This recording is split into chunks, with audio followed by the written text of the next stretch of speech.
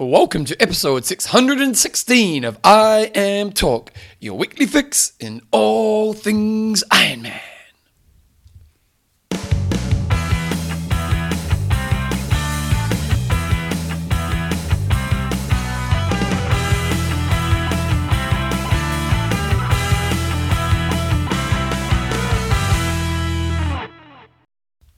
Rightio team, welcome along to episode 616 of I Am Talk with Coach John Newsom and Bevan James. How you going, mate? Pretty good, Bevan. Pretty good. Thomas, go to sleep.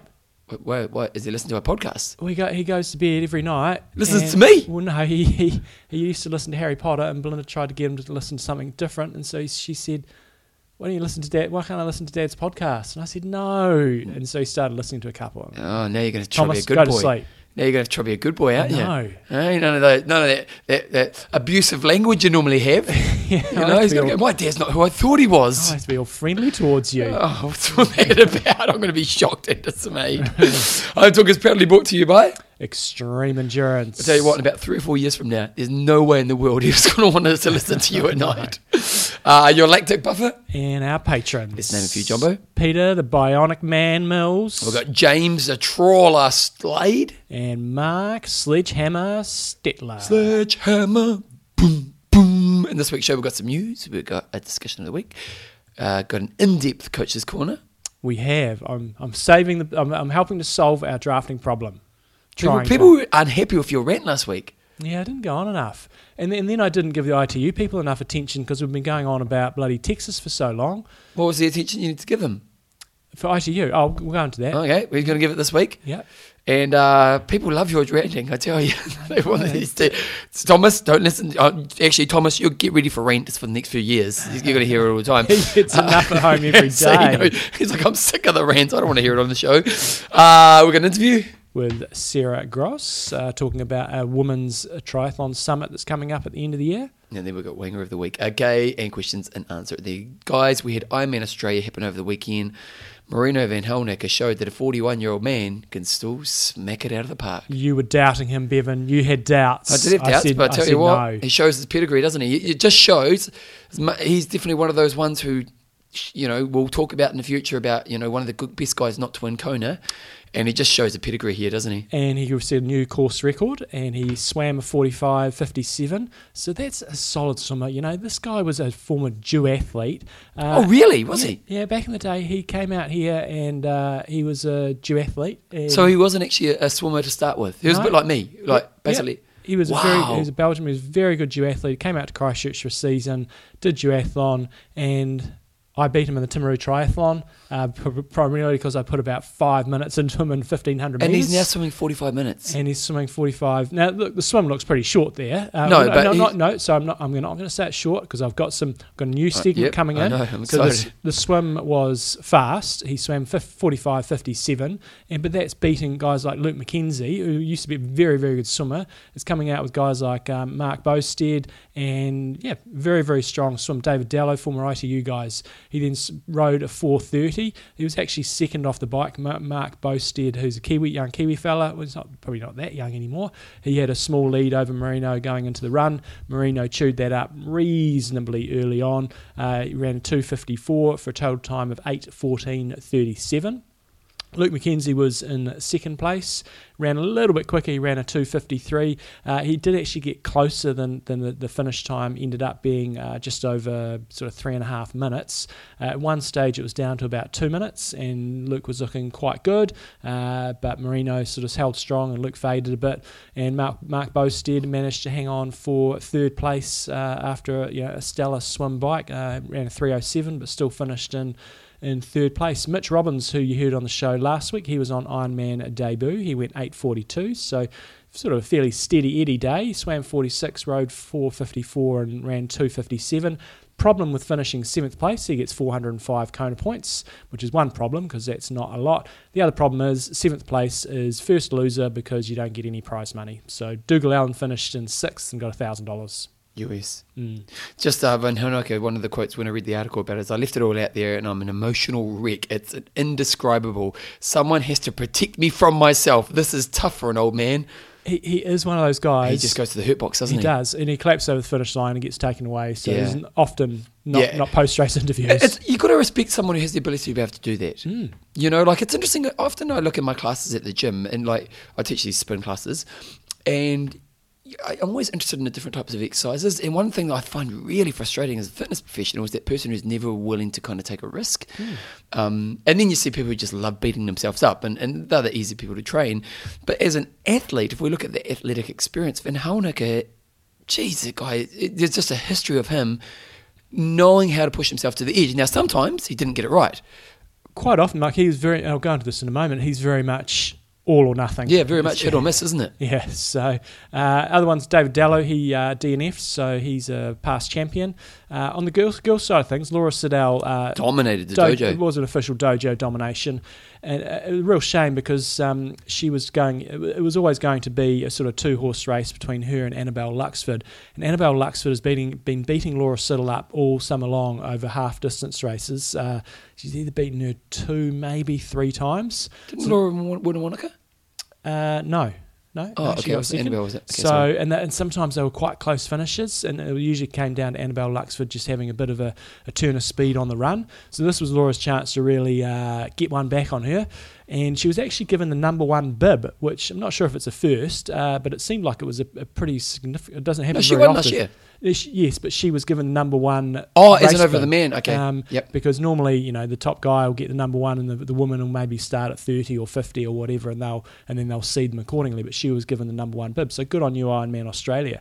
But Annabelle Luxford had a massive lead on her out of the swim, 7 minutes, but Laura was pegging that back, and she did pass her. At one stage on the live updates, because I just sort of came in and out, I knew she was gaining, and then I came back on and it said Laura Siddell's 32 minutes behind, and I was like, wowzers, something bad's happened here, but I think it actually meant 32 seconds. Okay. And so she did actually pass Annabelle Luxford, but then Annabelle Luxford pulled out with some asthma problems, so that was a real shame because I'm sure Laura Siddell would have really liked to have got one back over her, but she won the race nonetheless. First woman to ever go under 5 hours at Ironman Port Macquarie, as far as I could see. Course record, she did the bike course record. And went so she swam 55.48, rode 4.56, and then ran a 3.10 for a 9.05.58. And so she is a token Kiwi. We'll take that. We had also, Laura, thank you for my T-shirt. Yes, we got these fantastic T-shirts. Yeah, really nice. So, look, she is a crowd favourite everywhere she goes, and she's got loads of fans down here in Christchurch. She just... Lovely person, eh? Yeah, she just goes, like, she Heart came of along gold. to my Sea to Sky challenge, and she was handing out medals, she was helping with the kids' race, and just... gets involved. She doesn't have an ulterior motive. You know, it is good for your brand when you go out and do things like that. But yeah, she's just got fans everywhere she goes. So good on you, Laura. Yeah, she's a lovely person. Second place, Melanie Burke. So the Kiwis got second as well. She was 24 minutes behind, and Kelsey Wilthrow was in third place. Just back onto Marino, and I was thinking to myself this morning, he's won a lot of races around the world, and John Leviston from Try 247 beat me to gave me some content here, but also was thinking along the same channels.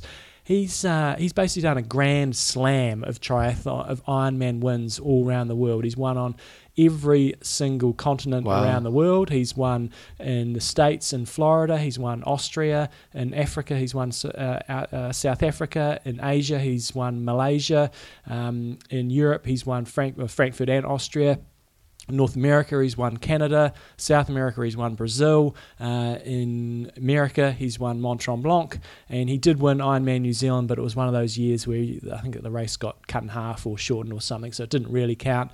And then this year, he's won in Australia to take his Oceania one. Hasn't won in Antarctica yet, so if he wants to... Shut it up. They have that marathon. Imagine trying to do an Ironman in Antarctica. It'd be a death wish, wouldn't it? Oh, absolutely. You couldn't do the swim. No.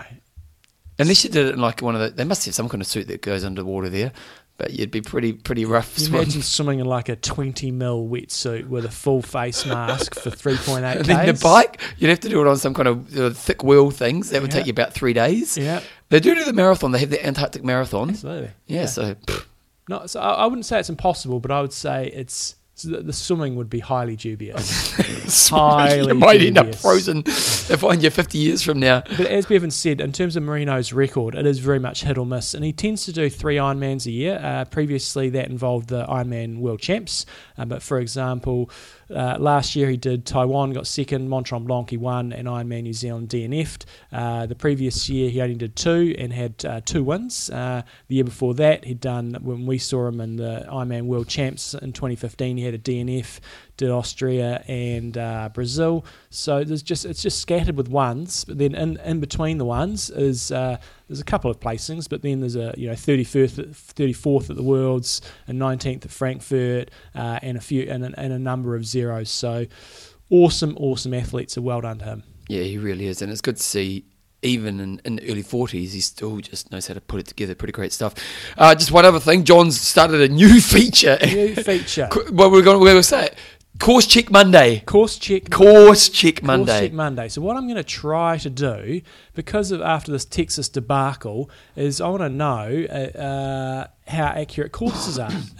And you guys, I don't coach people at races every single Ironman around the world, so we're gonna check course accuracy. And so I put a post on Facebook, and it seems like one thing the Aussies can do is they're relatively close with their counting. Still not an official record, because I didn't see anybody post on there 180 kilometres, so we're gonna it was still potentially a little bit short. Simon Lund, he swam 4,154 metres. Mind you, it's probably a surprise I didn't end up in New Zealand the way I swam at the start. Oh, really? And most of the comments on there got 179 point something on the bike. We'll say that's fine. We'll say that's okay. I think within 1K is all right. Yeah. And in terms of the run, everybody got 41.9 to 42 point something. Okay, so it's accurate. Within the... So what are we calling it? The Monday pass mark. Okay, the Monday pass mark. That's the term. Okay, so it gets the Monday pass mark. It certainly does. Okay, this race, whereas Texas would not have got the Monday pass mark. Yeah, they wouldn't have been that far off, though. Yeah, I mean, they wouldn't have. So what's our threshold going to be? I said 3K off the bike's not close. Oh, it was 3K, wasn't it? I was thinking it was 2. Yeah, it was 3. I'm going to give it 1K for the bike. 1K plus or minus on the bike. Probably and 500 on the run. 500 on the run, especially given that... Swimming's hard because it's, well, no, under. So what would you say under-wise? 200 metres under? For the swim? For the Monday pass mark? Yeah, I'd say 200 under. Okay, so 200, 1K, 500. Yes. It's a sprint triathlon. There you go. Yeah. We had some other races happening over the weekend, and probably one of the big stories from the weekend is Terenzo's domination continues. So he did the 70.3 in Australia over the weekend, and swim got cancelled again. Bloody hell, you Australians, you're struggling with swims. It's a Callum Millwood Cupcakes curse, because Western Australia had some cancelled at Ironman time because of the sharks, and then the weather this time was thwarting their progress yet again. It looked terrible weather. It wouldn't have made a difference, would have it, to the results? The swim Terenzo would have been... Probably not, no. So he's not taking anything away age group results. But totally. But I mean, just for the pros. So Terenzo ends up winning in a time of about a minute and a half. Absolutely crushed it. He just smashed the bike. So basically the top 4 guys, the top 3, which include Callum, Craig Alexander and David Manwarning, they did 209. Terenzo did 158. Killed it. Absolutely smacked it, and still ran the same time as those guys. Yeah. He is... Man, I'm interested to see how he goes in Kona this year. But he's going racing Ironman Cairns as well. I saw it, and I get the emails from him. And I'm going to be there, John. You're not going to watch the race, though? No, I'm leaving. But I might go to the media briefing the day before. Pre-race stuff. Yeah, well, I'll try to get some interviews. Well, it depends what I'm doing with my daughter. I'm there to see my daughter, not a race. But is he racing? I mean, he's a prolific racer, but is he going to be? You think it's too much of a risk? I don't know. I mean, you're doing Western Australia. He's done a bunch of 70.3s. He's done Ironman New Zealand. And he's won everything. He won this one, and then he's going to be doing Ironman Cairns. I bet you he's going to carry on racing, so I don't know. In the old days, the theory was you do a June, July race, go hard, you screw yourself for Kona. But in the last few years, that's been proven wrong. So... But he's going to be going to the limit in Cairns as well. It's a star-studded field, so it's not like it's going to be tooling around for an easy victory. But good luck to him. If Jeez, I'd love him to crack one at Kona.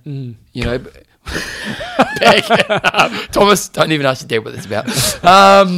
But, geez, the results are saying something. It's killing This is the best we've seen. Like Terenzo in the past, 70.3, dominant, Ironman. this year, in the last 18 months, Ironman killing it. And, fast races, he's knowing how to win an Ironman, but then he's still coming up and backing up these races as well. Impressive. Come on, Terenzo. Liz Blatchford took out the girls' race. Elsewhere around the world, Challenge Riccone in Italy. Guido Malari took it out 4 hours 58. Yvonne Van Vlerken took out the girls' race. St George, we had a very strong field at St George, 70.3. Good payday, but 20k US. Yeah, North American Championships. Great battle between Lionel Sanders and Sebastian Kienle by the look of it. Came down to the run, and Lionel Sanders took down Kienle. Michael Weiss. No, what about that run? He did a 110. What the hell is going on there? That guy's supposed to be a biker and he's running a 110. It's impressive. And he didn't have a great bike. Yeah. In comparison to, if he's a great biker, you think he'd be able to save Kienle and Sanders. Sam Appleton 4th, Tim Reid 5th. It's a very strong field. Interesting result on the girls' side of things. Paula Finlay, former ITU staff, she had just smoking it for like a season and a half or so in the ITU, and as far as I can understand, just either got burnt out or just had lots of injury problems, but winning against a highly quality field there. So she took that out in 4:15 over Jenny Seymour and Sarah True, another ITU girl, and Meredith Kessler. I mean, she's coming back from a baby, and she raced. Where did she race? Was it last weekend or the weekend before? I think it was last weekend in Texas. It was. Road 223, spanked everybody, struggled on the run, but bloody hell, she looks like she's back in terms of her swim-bike combo. And for a lot of athletes, racing's how they like to get fit. So if you get back into it after having a baby, maybe that's her approach. Great field. Heather Wordle down in 6th, Melanie McQuaid in 9th. Wildflower made a return this year, which is fantastic. It's an iconic race. It's one of the races I would love to go and do. It's just got a whole party atmosphere around it, as well as being one of the... Well, it's one of the iconic races, isn't it? Oh, just a very, very honest race. When Jesse Thomas comes down to Challenge Wanaka, which is a fantastic, challenging course, not out of this world hard or anything, and he says, Wildflower's twice as hilly as this race, you're going, wowzers, that must be decent. So Rudolf van Berg, a French guy who was born in States, I think he was raised in France. He took out Jesse Thomas, the king of Wildflower, with Nathan Killen in 3rd place. And then on the girls' side of things, Heather Jackson beat out Carrie Lester and Robin Pomeroy. So lots of racing starting to kick off. Great times, rock and roll. Okay, John Newsom, the show notes say that we need to be talking about Ironman Santa Rosa age group only. Coming up this weekend. Good luck everybody racing there. One of our age group only races. Age group only races. I can't remember how well they're doing with the numbers. I think they do okay, don't they? They're all right. Yeah. But let's go back to Texas. Now, you might get a bit more of a rant on the guys. Thomas, again, this is how you hear your dad all the time, because what happened after Ironman last week was there was a little bit of controversy. It was a little bit too close to race to see what was going to happen with the record. And at first, Ironman came out and said, we aren't going to recognise this as a record because we do know that the race was shortened. And then they came back and said, no, now the records count. Bevan. Here we go, team. No.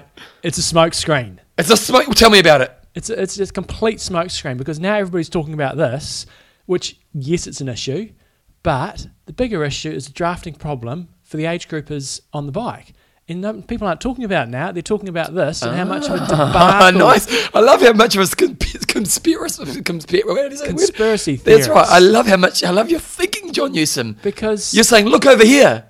This is a debacle of extremely high proportions, and it really is laughable. The initial decision, in light of everything else that goes around the world, was the wrong decision. Austria's short. Challenge Road's short. Loads of races are in that sort of range of shortness, but they haven't done anything about it in the past. So I think the initial decision was incorrect. So you think they should have said it's a record? Well, no.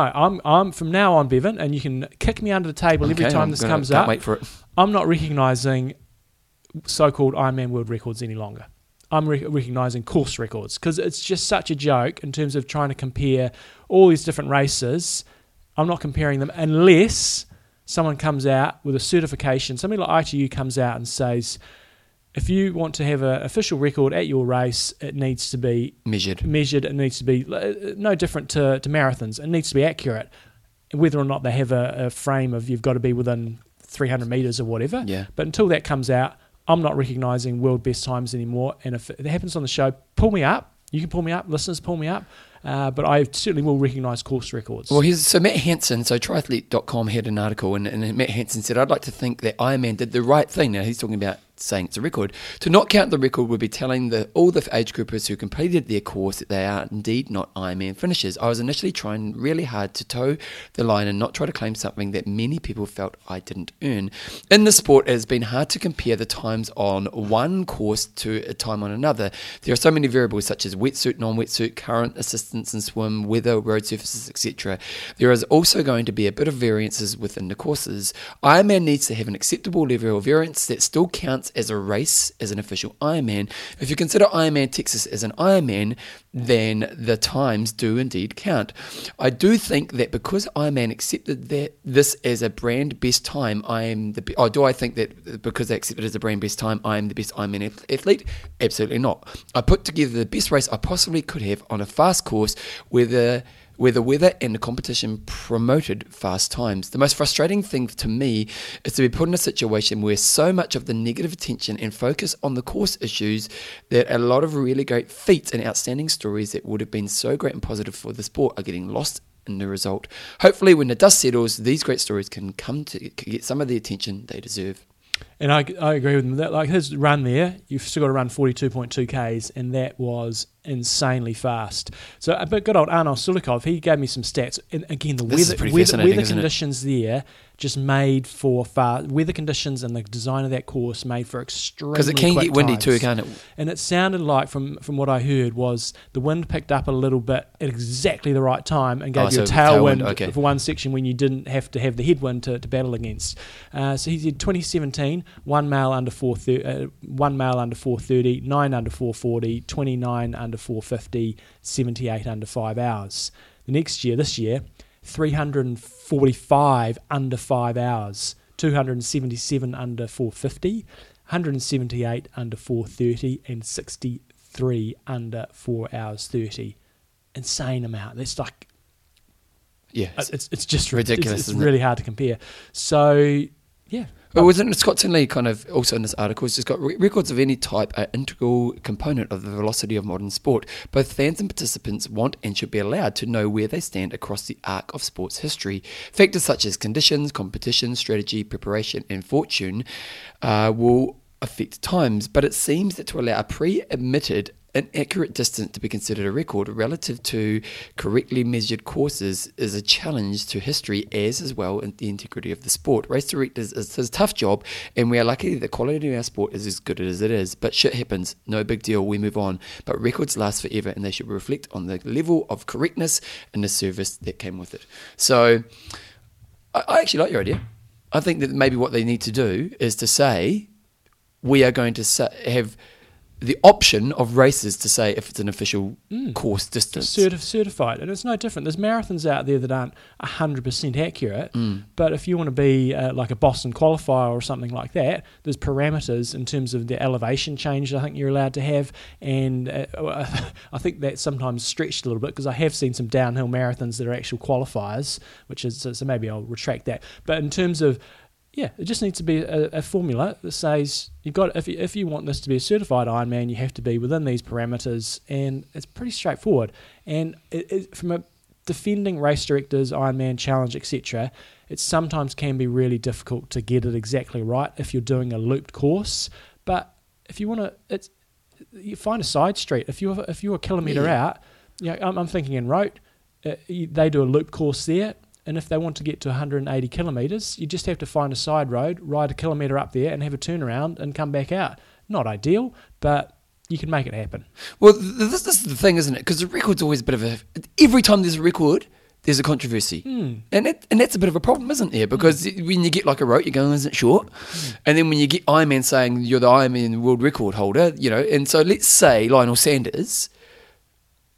Who was the previous record holder, wasn't he? Or was it Tim Don? Tim Don, yeah. Tim Don was the previous record holder. Let's say he'd done it on a proper size course and he lost his record right now. You'd be ripping your undies, wouldn't you? You would be. Because you'd be saying, back it up, he did 3 Ks less than me. And yeah, I actually think, John, you found the answer. Righto. But maybe there needs to be an organisation Well, outside of our sport, outside of the main organisations that would offer their services. Well, no, that's something that ITU would need to do. They're the international governing body aligned with the IOC, etc. Okay. And they should be the ones that should be doing it. Yeah. So this, because then, Or race organisers, if you want to band together and pay me $10,000 per race, I will go. And you will suffer through the pain. I'll go and measure the course. I love for I you. love how you always put yourself last. Yeah. You know, that's the thing about you. So the answer is have a certification The process. answer is have an Pay accurate John course. $10,000. Well, no, but I do think you need it measured as well, and certification is a good way of doing it. And then because like that's the sad thing about the record at the moment is every time we see a record be broken, it's always overshadowed by what if. Yeah. And it'd be kind of cool if we kind of say, you know, you might still get short courses, and you go, oh, that's a fast race, but it ain't in the record. But hey, he did it on a certified course, and you know, albeit. Okay, Jumbo. Next thing we want to talk about here is that John's ITU update. Yeah, goodness, I was almost going to. Don't get too far ahead of yourself. Right, so this weekend coming up, we've got Yokohama. I know Thomas is excited because it's a good time zone for New Zealand. Yokohama's in Japan. Nope. It's an Olympic distance, flat and fast course, and we've got all the rock stars, pretty much all the rock stars returning to race, except probably the exception would be Brownlee and Andrea Hewitt. So seeding-wise, you've got Mario Mola seeded 1, Henry Schumann. Will the Norwegians be able to back up their impressive performance from Bermuda? So you've got Idan Gustav, who he got 3rd in Bermuda, Fernando Alonso, Christian Blumenfeld, who finished 2nd, Vincent Luis on the comebacks. So very, very strong field. Get this pretty much at all the races. Guys' side, you got 56 on the start line. Female side of things, we have Kirsten Casper seeded number 1, Rachel Klammer, who won in Abu Dhabi, and then we've got Flora Duffy. She's going to be very hard to beat. Katie Zaveris is in there. So again, really strong field, and we have 54 females on the start line. This race is flat course, not overly technical. Quite often ends up being in bunches. Quite often comes down to the run, but with Flora Duffy in the mix, chances are she'll just TT off the front. And I'm just a bit more excited about ITU this year because you don't necessarily know what's going to happen. Yeah. You know, it's quite feasible that Sports do get ruined when you get dominant character, don't they? It's like Schumacher when he was just in Formula One, where it got boring. Yeah, and same with Brownlee. So now when I watch the females race, I'm going, it's probably going to be pretty boring because Flora Duffy's probably going to win. Yeah. But the guys' side of things, there's quite a few different dynamics that could happen. And so, yeah, looking forward to seeing what can happen this weekend. Gwen Jorgensen did a half marathon. She did her first half marathon since switching away from Ironman, the Half Mary Champs, or the USATF Half Mary Champs, and she only got a 4th place, which, if I could get 4th in a half marathon, I'd be pretty happy, but she was slightly disappointed in her race. Time of 1:10, about 50 something. Pretty solid. Yeah. So finished 4th place. So on Jack Daniels VDOT, a 1 hour 10 gives you a 2 hour 26 marathon if you're able to transfer that same performance across to a marathon. So 2:26 is pretty competitive around the world. You know, it's at a lot of the major marathons. That's going to give you a top 10, if not a little bit higher than that. You know, at London and Paris, obviously conditions are different at all those races. But if she can run 2:26, I think she'll be reasonably competitive. She's not going to be winning Olympic medals or anything with that, but pretty honest start. And the one other thing, Well, in her YouTube things that she created for the race, she's got eating humble pie. So Eating humble pie. So I don't think she was overhead. She's definitely looking lean. How lean was she when she was doing Ironman? She's always been lean. She always had the runners build. Okay. Yep. The one other ITU thing that I wanted to mention was there was World Cup racer Qingzhou in China over the weekend, and I do like the format that the ITU are going for different races. So at this race, it's World Cup is your next tier down. It's the opportunity for the emerging athletes to really shine and have a competitive race and also accrue points so they can try to make that step up to the World Triathlon Series. And so what they do at this one, they have a sprint distance try, and they have three male waves, or they call them semi-finals. I don't know why they call them semi-finals when they haven't had a heat.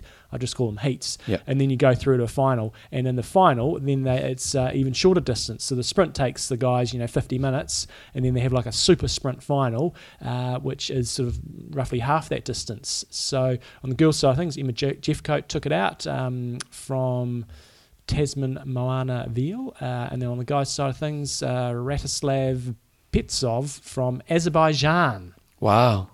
Took that out from Frenchie Felix Delchamp. So, yeah, I like the direction they're heading and just being a bit innovative there. And also by doing this, it enables them to have big start lists and give lots, so people aren't getting excluded. And if you don't make the A final, there is the opportunity, at least on the guys' side of things, they had a B final as well. So you get to do 2 races, so you might completely cock the first one up. And if you do that, at least you've got a second chance. So for developing athletes, I think it's good.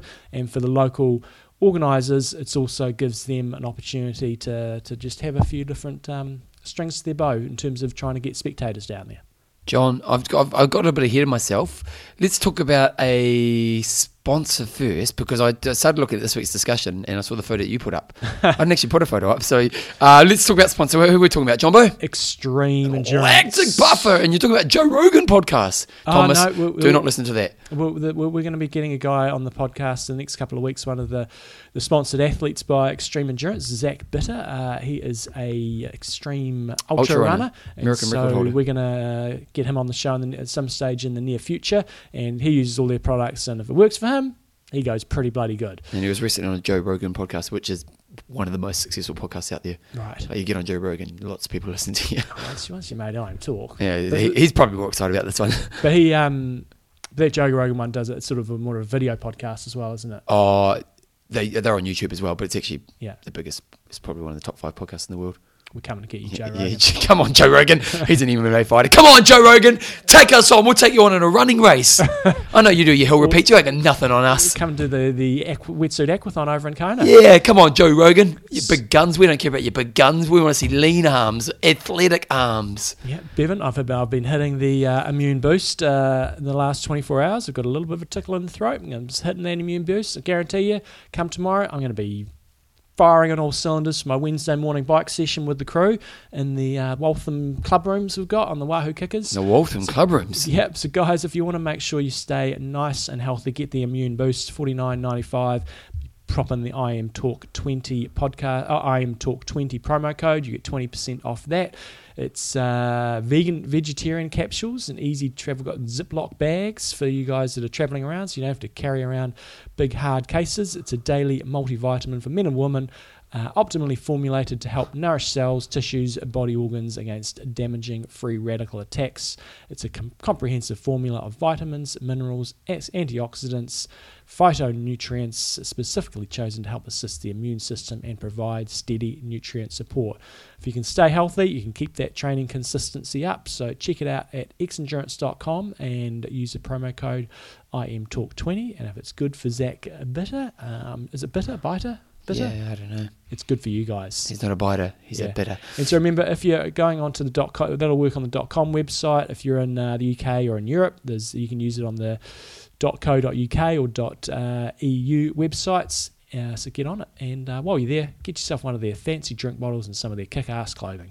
Tell you what, kick-ass clothing is pretty cool. And the good thing about the kick-ass clothing is it's pretty cheap. And you know, John and I, $25 roll. $25 t-shirt policy. Yeah, and they hit the $25 t-shirt policy. And remember, guys, let's be honest, you want to stay healthy when you're training, so it's a good way to stay healthy. International listeners outside of New Zealand and Australia, they have really improved their shipping rates recently.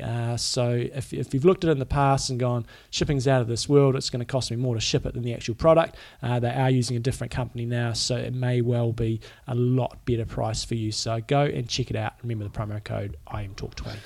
I Am Talk 20. Okay, Jumbo, so what we have here is this week's discussion. It's not a very good one to have a discussion around because we basically looked at photos of, basically we said to you guys, we want to see the photo of when you begun your journey and where you are in your journey right now. And again, it's not the best one to talk about, but if you get a chance, make sure you go on our I Am Talk Facebook feed and look at this one because there is some gold. We'll acknowledge them, but we can help describe them. There's been some pretty good weight losses in there. A few people. I'm pretty impressed. You look pretty mean when you're young. That's what I'm laughing about. So Newsom, I didn't put one up, but you look like you're a bit bigger when you were younger, a bit more solid. I was a bit of a swimmer kid. I wasn't legendary, but this photo was taken in 1993 at the National Secondary Schools Champs. So you're one of those guys. See, John, when I was about that age, I still looked like I was hitting puberty. Mm-hmm. So how old were you, 1993? How old are you there? That would have been fifth form, so probably what? I should work it out from the years. So 76 to 93, so I was probably 16. Yeah. So, like, you look like a man. Yeah, no, I went through puberty pretty bloody early. Did you? Yeah. Yeah. And I suppose when you're first, you were loving it because you're the kind of man. Mm. And whereas me, I was still wondering if I was going to get my pubes. Yeah. Yeah, 15. So Yeah. if I was next year, then you would have just, oh, look at this little squirt. Yeah. And then now, I'm still waiting to get my pubes. So I was well impressed with that photo. So I put up a picture of me. I think I was about to get past. I think that race, I was in like fourth place coming into like the last 300 or 400 metres. Then I got swamped by 2 or 3 people. Just gutted. And then I put up a picture of racing at the 70.3 in Kona last year. Ben Washington, 2013 challenge, Wonka. Coach John. And so in 3 years, he's lost 30 kg. What a great photo. He looks pumped when he finishes Ironman Western Australia. Yeah, it's trimmed down. That is impressive, Ben. Love your work. Dawn Parr, she got her first picture up here in 2011, and she's got the big helmet on and got the long sleeve T-shirt on. She hasn't got any aero bars on. Next time, she's looking like a lean, mean machine with a aero helmet, all the color coordinated gear. She's down on her bars, ripping it. We've got a couple of other classics here as well. Laura Siddle, Ironman Australia winner here. She put up a picture of her riding a bloody mountain bike. It looks like about 1925 that she's riding it. Yeah. And then a super aero position, absolutely smoking it at, I think, Ironman New Zealand earlier this year. Tony Hodge is looking mean. She's gone from Lake Hood 2009. She did Ultraman Australia, not Western, in 2017. She's looking sharp as well. Significant body shape change there, Tony. I do love Dawn Parr. I know you talked about it, but Yeah. that is classic 101 turn up to a triathlon, steal your kid's helmet. Lucy Francis has got a great one here. This is That is her gold. first picture she's got of her is her. She's crashed on her bike, and that's actually got her like 2 seconds post crash, leaning on a barrier, her feet still sort of clipped in, just completely carked it, and that was. So she's learned how to stay on the bike. Learned how to stay on the bike. That was 2008, and then in her 18th Ironman in Zurich last year, absolutely killing it. And old Scott has got it when he did Nice in 1993, and he's got Ironman New Zealand 2018. I think Derek Murray's probably got the biggest spread here, or maybe Arno and Derek. So his first one was in 1990, down racing in Sumner in Christchurch, and then 2018 racing in Sydney. In the 1990, back then, didn't get disqualified, would have these days, running without a top on. Got all the gear out. Oh, good old Stephanie Linkus. Tell you what, she looks like she's pretty much started as a pro. Her first race is in 2018, and then the second one is 2017, and she looks pretty sharp in the first race. So she turned up ready to go on day one. James the Red Rocket Thomas is also a contender for significant changes in body appearance between his 2 posts. And I will say almost everybody has sort of gone from, not looking potentially the best to obviously later in their career looking heaps better. The one reversal is Get over, you're going to shit on right now. Pike Reardon, 1993 to 2018. I'm not saying he's degraded, but the picture that he's got, just the contrast from 1993, he looks like he's winning bloody world champs. He looks like Spencer Smith or is he the one who goes the big unit? He's got big guns. Yeah. He is just this tanned, lean, mean machine in 1993. Not downing you on 2018. No, he's actually still looking sharp. The contrast is just really different. Yeah. He's back in the times when you wore the Speedos, John. He's looking impressive. I wouldn't mess with that guy. Look at those guns on him. Oh, he'd take on Joe Rogan. He would. Yep. And then we got Brent Chan. Chan. He did the YMCA try in 2011, and then he did Wildflower 2016. Just lastly gone. Tracy Watson. Gone or John? John, yep. He's got, hell no, I'm older, heavier. So she didn't put the photos up. Who's Tracy Watson? I haven't seen hers. Oh, she didn't put photos, that's why. She's got not doing it. So that was a good discussion. So this week's discussion, John, we're going to talk about drafting a little bit with John. So we're just going to want to know, what are your tips for dealing with drafting situations when you're racing? Obviously, it's not a nice situation to be in, but when you're in that situation, how do you deal with it in a way where you can kind of remain ethical and feel good about yourself and still race the smartest race? We're trying to share and your practical tips, because today I'm going to do a segment shortly on drafting and the ins and outs of that and how to try to make the best of a shitty situation. How do you guys deal with that? Because it is about education and knowing the rules and how to strategically to play it. So give us some tips. Okay, John, we're going to do an interview. We've got Sarah Gross on. Sarah, not Sarah. We talked about that with her beforehand.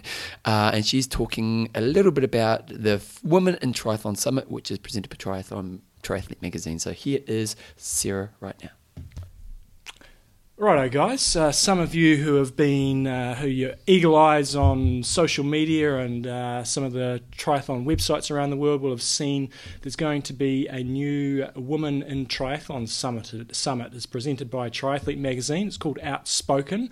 And Sarah Gross, who we've had on the show before talking about Bahrain Endurance a while ago, she is one of the ladies behind it. So welcome back to the show. Hey, thanks, guys. Thanks for having me. Right, so we don't know too much about this, so tell us a bit about what the sort of organisation or the summit's all about, because we've had Tri-Equal, who a lot of people will have heard of, the 50, trying to get the 50 women for Kona. Ironman have got their women for Tri. So what are you sort of, what's the go with this summit? Well, so it all started, I met my partner in this, Lisa Ingerfield, last year on email, actually. She had reached out to me for a Tri-Equal initiative that she was volunteering for. And I saw at the bottom of her email footer, she has a PhD.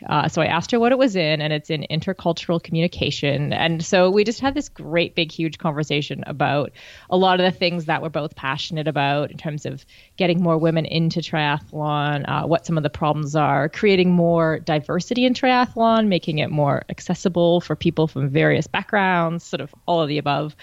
And then we started to brainstorm about, okay, what can we do? And the idea that floated to the top was this idea of the Women's Summit, in terms of a way that we could get everyone together to kind of address the multi-layered issues around women in triathlon. So that's kind of how it started. So it's not really, it's not taking anything away from like Tri-Equal or Women for Tri or anything like that. It's more just a summit where you are really just trying to get everybody together in one place to sort of hash out the various different issues out there. Yeah, in fact, we're hoping to have a lot of the people who were involved originally with Tri-Equal representation from Women for Tri and all these various corners. I mean, over the years, I've met loads of women who are passionate about getting more women into the sport and helping women rise through the levels of the sport too. So we thought there was an opportunity there to get everyone together. So yeah, it's definitely not taking away from any of the other initiatives.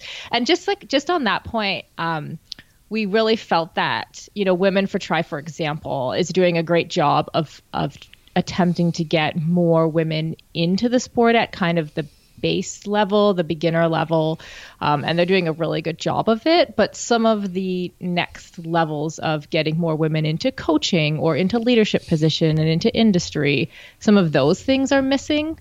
And so that's kind of a lot of what we're hoping to talk about at the summit, if that makes sense. Yeah. Because you're talking to two guys here, and so we don't understand the woman's psyche as well as... Women that much at all, if we're going to be honest. What are, the real key barriers that actually are stopping either women getting into the sport or, as you said, sort of taking that step to the next level, whether it be coaching or whether it be going from a novice to the next level? What are some of the key things, probably talking more to our male audience to make them understand a bit better? Good question. We've only got 2 hours. I have to think about this.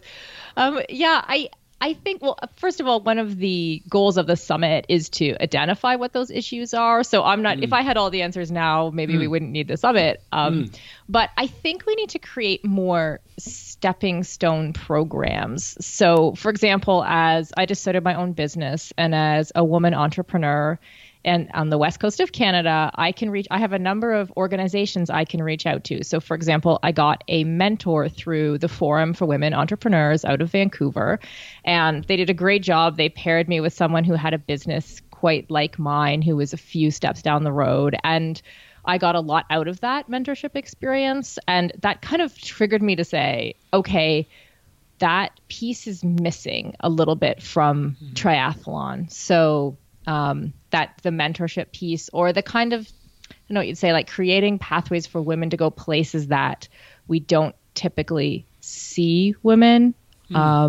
So to me, that would be a bit of a barrier when you're in a group and you're in the minority. Sometimes it's hard to be the first one to step up. Or, for example, in women's coaching, okay, I'll try to get more tangible here. So in women's coaching, we have Siri Lindley doing a good job of coaching pros. We have Julie Dibbins, Marilyn Chakota, some great coaches.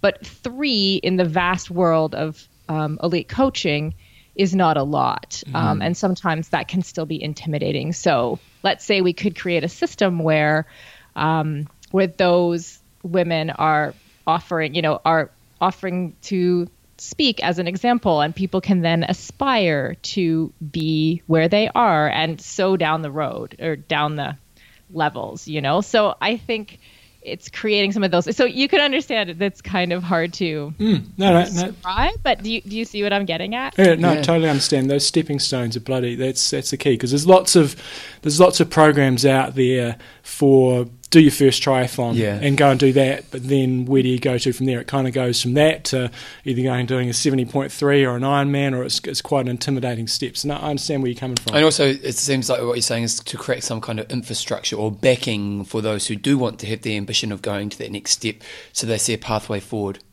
You should have have Bevan over at your conference. He's got a women's running program that's got that pathway. There we go. So so for you guys, kind of sitting down, kind of thinking, let's do this. What are the kind of outcomes that you are hoping to achieve? To come out of the summit. Yeah. So I think, so we framed, it's a 3-day summit, and it's at the last weekend that kind of goes between November, December. And we framed it around past, present, future. So, I mean, I don't think, as a first-time summit, I don't think we can move forward on any topic about women in triathlon without first learning from the women who have gone before us. And then to assess, what can we learn from there? And then what's the present situation of women in triathlon, assessing that, and then moving forward to the future on the 3rd day. So one of the main outcomes we're hoping is to create kind of a vision for that, for what we think is missing, and to get people maybe to take a pledge to which aspects of what they could do moving forward to help. So we're really hoping to create a brainstorming session that is informed by all of the people who have gone before us and all the people who know something about what's going on. Great. So you're pretty well connected. You're a pro. You had a long and glittering career. So you obviously, and you know a lot of the pros, and you've been involved with Tri-Equal and things like that. So at this stage, do you have any of your sort of guest speakers or stars announced, or is that a secret you're saving as you trickle information out there? Well, it's sort of both and. So. I do. I do feel that one of the advantages I have is that because I've recently retired, I'm in touch with a lot of pro and industry people, and I know people, and that was one of the things that the connections I've made with a lot of people, even through 50 Women to Kona, right through all those conversations, is great. And so there's so many people that I think could speak really well to some of these topics. So right now we are putting together our final list of people that we would like to invite to speak, and we're just getting. I'm actually super excited about it. I'm having a meeting about it right after this, and that's going to be our next press release. So watch for that within the next, I'd say, 6 weeks. We're going to have. I've already secured a few. We have, and we'll have a bunch more exciting speakers. Cool. So for people that are listening, what's the sort of deal with the summit? What sort of what does it involve? You sort of said it's a sort of 3 day or 2.5 3 day summit. What's it sort of involve? Who's it for? Where is it? Costs, etc., like that. If people are thinking, this might be something for me, sort of run us through the details of those that might be interested. Okay, so the summit is the 30th of November to the 2nd of December, and it's in Tempe, Arizona. And we intentionally chose an off-season time. We chose Tempe because it's right near an international airport. I know it's not too near you guys, but in the North American context, it's pretty easy to fly to, and we wanted it to be accessible for people. And so it's over 2.5 days, and in the mornings we're going to have basically workouts. I mean, you have to have workouts at the triathlon conference. Yeah. And we'll have some pros and coaches who are coaching those workouts. And then during the day, there's going to be a number of keynote speakers and then some breakout sessions around there's a bunch of topics around people who might want to get into entrepreneurship or into the business of triathlon, or people who are more interested in the coaching side. Or we have another stream of advocacy and, how to talk to naysayers or people who might not understand the need for why we need to encourage women into triathlon, just giving people tools to take back home with them and how they can talk to people. And then, as I said, through the 3 days, we're going to be weaving these themes of past, present, and future. So we're hoping, I guess I just wanted to create a summit that I thought, if I create a summit that I want to go to, then hopefully other people will as well. So does that answer your question? Yeah, absolutely. Who's it for? Like, if like for those listening, what's the target market, if you know what I mean? Yeah, well, for the most part, we're trying to empower women at every level. So I see people coming who are already involved in the high level of leadership in triathlon. Some of them will be as speakers, people to sort of share their wisdom, as it were. And then anyone who would be looking to kind of move up through the ranks or be involved more, after you get past that beginner stage, you've done your first triathlon, you feel empowered by the process, and you're looking for, okay, what could I do? Could I coach? How could I get involved more in the triathlon community? I think that it's mostly those people that we're looking for. Cool. And website or anything like that, where people go to find out more information? Yeah, the website is very easy. It's outspokensummit.com is live now, and the registration's also open. So our early bird registration is available now until the end of June, I think. Cool. Off on another slightly other tangent, still sort of staying on the women's side of things, but Tri-Equal and 50 women to Kona, etc. Where are we at with that at these stages? It seems like it seems to me, not that I've done my research, but just that is the 50 woman to Kona thing just when as long as Andrew Messick's in charge, it's basically not going to happen. Have you guys given up the ghosts on that, or where are you sort of at with Tri-Equal and the 50 woman to Kona? Yeah, well, I'm glad you said that about Messick, so I didn't have to. I think that's where, we just ended up banging our head against the wall, where we did everything we could to try to create equal opportunity for the female pros. And when there's one or two people in charge who don't want to make that change, there's going to be a point at which there's not much more we can do. And so that's, we're still active. We still have Tri-Equal going. And actually we have with Tri-Equal, we started an initiative for coaching to offer women 3 months of free coaching. And that still runs every year. We have, usually around 100 women who get free coaching for 3 months often into their first race through that initiative. So that's been really successful. So there's still things going on there. We just didn't feel it was necessary to keep banging the drum on the same thing. Although, the occasional bang once in a while, if you follow us on Twitter. Yeah. Just regards to Women for Tri. So for those people who don't know, it's actually ran by Ironman, and then it's their initiative to try to get more people participate, or more females participating in the sport. Are you, like, from your perspective, are they having much of an impact, and what's your thoughts on what they're doing with that? Good question. I don't know everything about what Women for Tri has done. I think they've had great opportunities through the Ironman Foundation, who offers them grants that they then pass on to.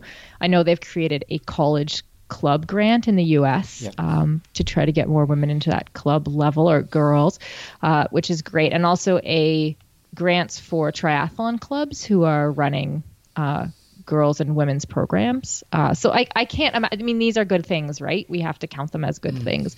Also, their Facebook group has over 40,000 people in it now. And you see, every day, I mean, I see something in there almost every day, people just encouraging each other, and all different types of women from all different backgrounds, mostly in North America, but abroad as well.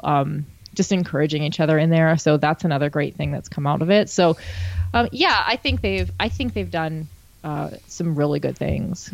I will say that our club here in Christchurch, New Zealand, got a grant from the foundation. So, nice. So it is a lot of these things often tend to be North American based, but it is starting to trickle around to different parts of the world. So we're going off on a couple of different topics here. One that's going to come up on our podcast this week is there was word Macca was keen to maybe get back into a bit of tri, and he was wondering what people are going to think. Put the Macca issues to one side, but more pros returning to triathlon. As age groupers. So you eventually, or you may currently be doing that, you might want to be racing, but you're probably not going to be wanting to race professionally. How do you sort of feel about going back to compete if you're going to go down that path, and how pros should be treated in terms of, it'll be pretty easy for you to say qualify for Kona. So you got any thoughts on that? Oh man, tough question. I'm actually at a point where, because I retired recently, I can't even imagine racing and don't even want to hear about it. But yeah, it's an interesting question because you can't bar people from racing who qualify, right? And there are rules about taking, I think it's a year you have to take before you can race age group. I know we've here had, do you remember Tom Evans? I think he set records at Ironman Florida and stuff, and then he came back as an age grouper and won, and a lot of people talked about that here in Canada. But I mean, you can't blame someone for following the rules, right? And if people are good athletes and they're into their 40s and they want to keep racing, I say power to them. Yeah. Cool.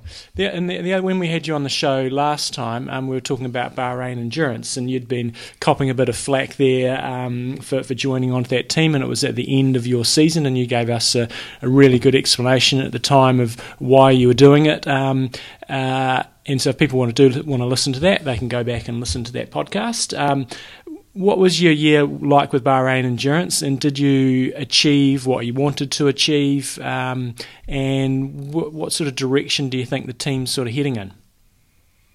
Good question. I really enjoyed my year with them. During the year, I went to Bahrain 3 times. And so I met a lot of people there. I made a lot of friends that I still have now. And actually, one of my friends still does live videos for us from our Facebook page when she's at the races in the Middle East, a Bahraini woman. So I personally got a lot out of it. I think with the team, I was pretty proud with some of the work we did the year I was there. So when we were on the ground for the team camp ahead of the race, I guess that would have been in 2016.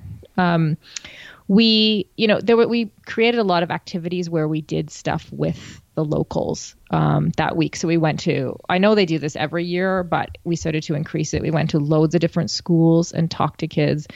And actually, it was amazing to see the athletes in the off season, like a guy like Jan Frodeno, when he's racing, it's just like this serious guy. He'll just nod hello to you and that's it. You can't even talk to him. And then when he's not racing, he's just super relaxed. And he was in the schools in front of a group of kids, just amusing them. It was great to see.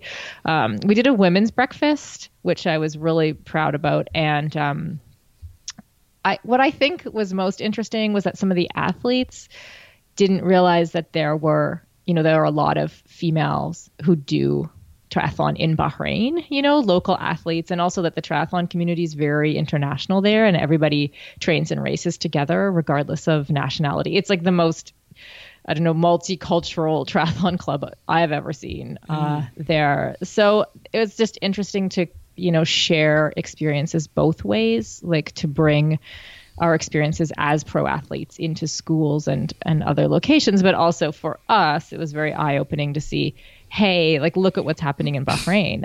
It's pretty cool too. So I was really happy with it. I think a lot of that has continued. I couldn't continue with the team because I was retired and I was burnt out, and I didn't want to race anymore. I think, everything's a mixed bag. It's gray. I know that it's gray. But I was glad to be able to, get in there and do something that I felt passionate about. Because the cynics amongst us would say, it's for the pro athletes, it's just about the money, and you're out there racing with Bahrain Endurance on your outfit, and I'm sure if they're getting those top pros like Brownlee and Frodeno, they must be shelling out some pretty decent cash to have them on their kits. So you kind of feel from a marketing perspective, it doesn't really, and I don't know what their motivation is. It doesn't make me want to go to Bahrain. It's not like a try Dubai thing where I think they wanted more tourists to the area, but you kind of feel like it is actually making a difference on the ground in Bahrain in terms of the team, in terms of what the Prince is doing and the racing and stuff. Yeah, I certainly think that having His Highness race and be part of triathlon has made a massive impact in triathlon in Bahrain, or in getting more Bahrainis to race. You can't really explain. It's hard to explain from a Western perspective how much people will look up to the Sheikh and see. I mean, when I lived in Dubai, if the Sheikh got a beard, like half the men would grow beards. It was like that's kind of the level of like what he's doing, I'm doing, that kind of happens. And so culturally it's a different environment, right? So then you imagine you have this Sheikh who's suddenly doing triathlon. Well, of course triathlon started to explode. And then with the team additionally, and then with world champions coming over there and talking to people, you just have this massive ripple effect that's kind of hard to, especially in a country of 1 million people, so it was pretty fun to be part of. Imagine if like Prince Harry or somebody went to a triathlon, what an impact that would have. Yeah, pretty similar. Just how are you finding stepping away from being a pro? I waited until I was completely burnt out. I didn't, like I've mentioned, didn't want to race anymore. So that made it really easy for me. And also I actually started podcasting. You guys totally inspired me. Were you guys sorry, now I'm asking you a question. Were you guys the original triathlon podcast? I think us and Art of Try, I think, were the first two. Yeah. Okay, cool. Yeah, I started a couple of years ago, and I've really been loving that. I just got involved in some projects that I was really loving doing, and I didn't really want to train anymore. So I think I was really lucky that I didn't have to go through a withdrawal phase, but I just threw my passions in a different direction and carried on. Yeah, excellent. Great. So guys, if you want to go and check out more information on the summit, go to outspokensummit.com, and we wish you all the best with the build-up. You got six months or so to get ready for it, so have a good 6 months, and we'll look forward to hearing about it afterwards. Great, thank you. And can I just add here that we do have some scholarship opportunities. Ooh, nice. We really want everyone to be able to come who needs to be there at the summit. That's really important to us. So if money is an issue, just email me. I don't know, maybe you guys can put it in the show notes. Yeah, I will. I'm sarah@livefeisty.com, and let us know, because we really want everyone there. And that's Sarah without an H. That's right. There No H. Awesome. Thanks for your time. Yeah, great. Okay, thanks, guys. John, your thoughts? I've just come back from a wee Bevan. Got myself back in my seat, and now. Well, the summit. I think the summit is a good idea. It'll be interesting to see how it goes, because obviously they're trying to have influence on what's happening with females in the sport, and it's especially on that high level pro stuff. Got to educate us males. That's the thing, we don't necessarily know all the barriers and stuff for females. So it was interesting how I was saying on last week's show about how females don't feel safe when they're out running, and just things like that. Like, guys, we need to listen, boys. So there's definitely an aspect of chauvinistic pigs out there, but there's also just that some guys who do care don't really know. So it's a little bit of education, although it seems like this is about creating more opportunities and building networks, and so good on them. So again, it's outspokensummit.com. You can check it out and spread the word for those in your world who you think would get value from it. John, 1, 2, 3. Coach's Corner. Okay, so obviously the big topic over the last couple of weeks, although the conspiracy theory says change it to the world record, we'll stop talking about the drafting, but the drafting in Texas. And so John's put a lot of thought into I've how been to deal looking with at the drafting. rule books, and I think there's a lot of people don't look at the rule books, which was actually, and I'm one of those. You kind of go, well, yeah, I know the drafting distances. It has changed quite a bit over the years, and it's about 10, 12 metres, and you got about this amount of time to pass, etc. But it is quite, if interesting is the right word, but insightful to go and actually see what the rules state. And there was a couple of surprises in there for me. So the idea, what I'm trying to get at here, is making sure that A, you guys know the rules, and B, some practical tips to try to help so that bunches don't form out on the road. Bunches is a big difference between bunches and pace lines. Bunches, in my definition, is fairly blatant drafting, like we saw people staying inside the draft zone, riding two abreast, not moving, blocking, etc. I consider that to be bunches.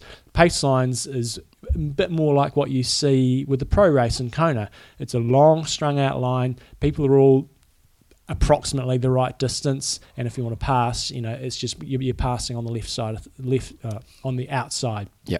So, which is legal. Yes. So first couple of things, practically dealing with drafting in races. First thing you guys have got to accept, if you're going to a big race that's on a flat course, there will likely be congestion. And if you really want to avoid it, choose smaller races or ones with challenging terrain. You still get drafting at races with some up and downs, I'm in New Zealand, Rote, Lanzarote, etc. But it is a fairer race, isn't it? Yeah, Because much the up and fairer downs race. gets kind of sorts the boys out from the men, doesn't it? So, but there are things you can do, not just to help your performance, but also to help the whole race run smoother by not doing some things that A, are against the rules, or just knucklehead things to do. And for guys that are listening to this, you've got to try to take the testosterone out of the equation and not always be selfish, and sometimes think about the greater good, which often will lead to you actually having a better performance.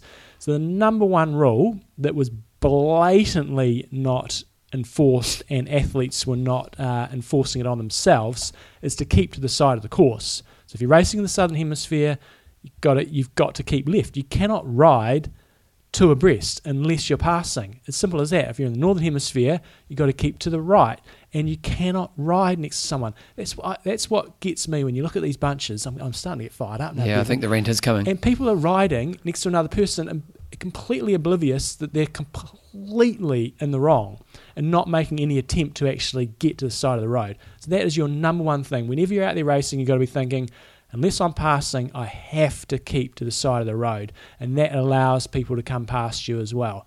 Not always that easy to do, but that's the number one rule. You must ride single file except for when you're passing.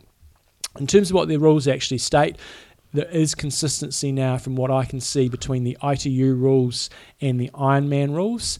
Now, this may vary slightly from country to country. But they did announce it, didn't they? Remember they got on the same page with the rules? So there's a couple of slight differences. Okay. But basically, it's 12 metres from front wheel to front wheel. So your front wheel to the beginning of your front wheel to the beginning. Why did I say back wheel? Why isn't it 10 metres to front to back? Because it's easier for me as a rider to think. I don't know the answer to that. I'm sure there must be a reasonably good idea, but yeah. So it's essentially about 10 metres between the person in front of you and you. You got to measure that out. It's actually quite a long way when you're doing it. So with my lounge, I reckon it's about more than 10 metres from that to that one there. Yeah. I'd say Probably so. about 10 metres. Yep. It's a fair distance. So my lounge is there. That's what you want to think about. Right. So if you get passed. So if you are the person being passed, as soon as someone's wheel gets in front of yours by a millimetre, it's your responsibility to drop back. Okay, so if someone's coming up next to you, as soon as they're in front of you, it's your responsibility to get back. Which can be frustrating. The key thing that you can really cock things up behind you here is do not sit up and start freewheeling, which is often, if you're so shit scared that you're going to get a drafting penalty, you're going, I'm going to get out of this drafting zone as quick as possible. If you freewheel back, that's going to screw everybody up behind you, which you might go, I don't care about them, they're behind me. But then that actually creates a whole concertina, and that's how one of the reasons why bunches start to form. So when you are passed, you've actually got 25 seconds to actually... this is where there was a slight discrepancy occupancy. And the ITU rules state that you need to make continuous progress backwards to get out of the draft zone. It doesn't actually state a time. So as long as they see that you're moving backwards and creating that draft zone of 12 metres from front to front, then that's okay. Yeah, the Ironman rules state you've got 25 seconds to do that. I'd be a bit careful on that because 25 seconds is a long time. Yeah. And if you actually took 25 seconds to get out of the drafting zone, I reckon there's a fair chance that you might get a penalty there. So what I'm saying here is you do not want to sit up and take 5 seconds to get out of that draft zone. You want to just ease off your pedals a little bit and slowly go back to that 12 metre gap or 10 metres between you and the person in front. So no sudden movements. The thing with sudden movements, you got to think this is a bit like being in a bike race. If you sit in a group and you make sudden movements, boom, you're just screwing everybody up behind you. You might be fine, but you might cause crashes behind you. Again, same thing here. If you slowly move back, it's not going to create that big concertina and a big of the athletes behind you. Now, one thing that you can do to screw people, and so this is something you don't want to do because, again, think about the greater good. If someone's coming up to pass you and you don't let them get their wheel in front of you, you can absolutely screw them and they'll get a drafting penalty. So what I'm saying here, say you notice... Yeah. I'm riding up. You see me coming from behind you. You see a shadow or something like that. That person who's coming up behind you, and we'll get into that, has only got a certain amount of time to pass you. If they get, say, within half a metre of passing you, speed up. And you speed up, you're going to screw them. They're going to get a drafting penalty. What if you don't want to give up your space? Sorry? What if you don't want to give up your space? Well, this is the thing I'm saying. If someone is going to pass you, I'm not saying slow down, but if you aggressively attack so they can't get past, again, that's going to screw... Because let's say you're on a pace line, and you're on a pace line 50 long, and you're at the front of it, and you're going, I don't want to give up my space. Yeah. So this is I'm talking. This is what causes the problems. So if you speed up, you're going to screw that person, and then they're going to get a penalty, and it's also going to screw up other people that are trying to pass. So what I'm saying is, in the greater good, it's probably not a bad idea to let that person pass you. The benefit for you is then if you're sitting at 10 metres, you are going to get that drafting assistance. And then you can make your calculations as to, okay, this person's actually slowed down. This is stupid. So you've got to just think about it strategically, Bevan. Well, that's also the hard one as well, because even with the 10-metre draft, you sometimes think, they're not going that fast, and you get back in front of them. I'll come to that. Come to that shortly. So you are within your rights to actually speed up, but it's kind of, I'd advise generally against it. You can't repass an athlete who comes past you without first dropping out of the draft zone. So if someone passes you and they pull in front of you and you're sitting at, say, 3 metres behind them and you are dropping back, you're going, screw this, they're not going quick enough, I'm going to pass them. Yep. You can't do that. You've got to drop back to your 12 metres. Once you've got to that point, then you are able to pass them again. Okay. Important. If this is some really important tips. If you get past, accept that your effort and power are going to go down, but chances are your speed might not go down. So what I'd suggest to everybody who's out there going and racing, in the past, and I don't race with speed in front of me normally, so I have power, I have average lap power, I have 3-second power, I have heart rate, cadence, etc. Do you have distance? I have that on a different screen. I have speed in terms of my velocity on a different screen, and I'd encourage everybody to have that as a bit of a measure, because if you get past, you want to be going, well, I need to make sure that I'm still going at the same speed. Because you're getting a power benefit by being drafting more. Exactly. Yep. So, for example, if you're riding along at 30 kilometres an hour, somebody passes you and they pull in front of you, often you go, shit, I'm going slow. I'm really slowing down. My effort's gone down. My power's gone down. You panic a little bit. And then especially guys, they go, I've got to get back to the front, and they're constantly trying to get to the front. Whereas if you look down at your speedo and you go, oh, I'm still going 30 k's an hour, but it feels quite a bit easier, then you just got to kind of accept, and then you start to make a few decisions based on, okay, shall I sit here for a while and just ride in a pace line, or am I actually going to try to increase my effort to get away from this group or whatever? So make sure you do have speed as an indicator on your bike computer. Because that's actually really wise racing then, isn't it? Absolutely. You're using less power to go the same speed, and which means you're saving your legs for your run. But the inexperienced athlete Panics. And the effort goes down to go, got to go to the front, and everybody's trying to get to the front all the time, and so there's just constant concertinaing. So use speed as an indicator. If you're the person that's doing the passing, you've got 25 seconds to get past somebody. You can't pull out of your manoeuvre once you actually start that passing manoeuvre, so you're kind of screwed. If you start passing and then you get halfway through it and you go, this is taking quite a bit of effort, you can't just drop straight back out. And I bet you a lot of people do not know that rule. You have to attempt to pass. You have to pass. And I've had this before, especially in Kona. You're halfway through your pass and go, shit, I'm killing myself here. But you're committed and you've got to make sure you get in front of that person. Otherwise, you will get a drafting penalty. And again, we're constantly trying to reduce that concertina effort, which is why that rule is in place. One thing that is legal for age group athletes but illegal for Ironman athletes is slipstreaming. You mean pros? Pros, sorry, yes. So what slipstreaming is essentially riding directly out behind somebody and then getting to within a metre of them, so you're getting a slipstream off them and then pulling out and passing them. Which is worth doing. And it helps your passing manoeuvre. For pros, they have to pull to the side and then start their passing manoeuvre. Okay, so age groupers, on the Ironman rules, it doesn't say slipstreaming is legal for age group athletes, but it does say for pros it is illegal, so you can slipstream. This is another tactical help you can give to your fellow athletes, again, to try to stop the bunches forming from you. And again, put that into a slightly different context. If you're a good athlete and if you stop the bunches forming, then chances are everybody's ride behind you is going to be a bit harder. So one thing that athletes used to do is you basically cut athletes off as soon as you pass them. That forces them to decrease their speed quite quickly because they're trying to get out of that draft zone. So what I mean is you're coming up beside somebody, you get your wheel in front of them, and as soon as you're a bike length in front of them, you pull over straight away so they're directly on your wheel, and so that it's going to force them to get out of there fairly quickly because there's going to be that panic. As I said before, you've got 25 seconds to get out of that zone.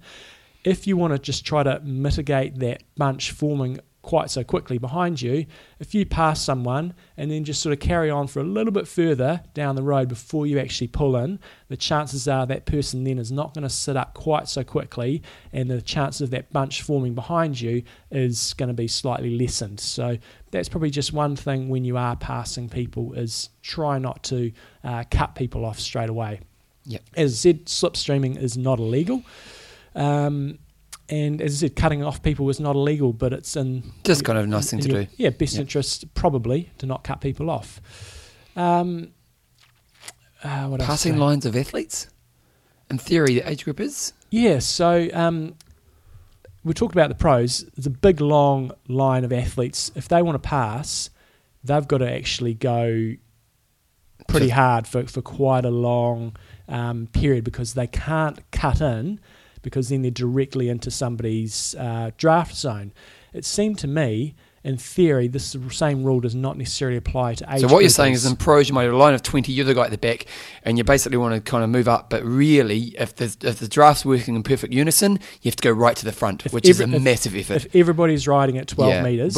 Now, if there's a gap, you can slip in, Yeah. but if not, so it's a big effort for a pro who's at the back of a pack to go, shit, I'm going to go to the front, because if they do, they've basically got to ride past the whole pack to get a spot, unless there's a gap in which they could duck into. So you and you're can't- saying that maybe with age groupers it isn't the same. Because the slipstreaming is allowed, from what I can see, for age groupers, you kind could of- pass somebody and sort of zigzag in and out. And the rationale behind that, I would imagine, is if it just stops that blocking quite so much. So if you are passing, it looks like you can go in and out there. But again, you've just got to think about the other people. And if you do that concertina effect in the bunch will start to form.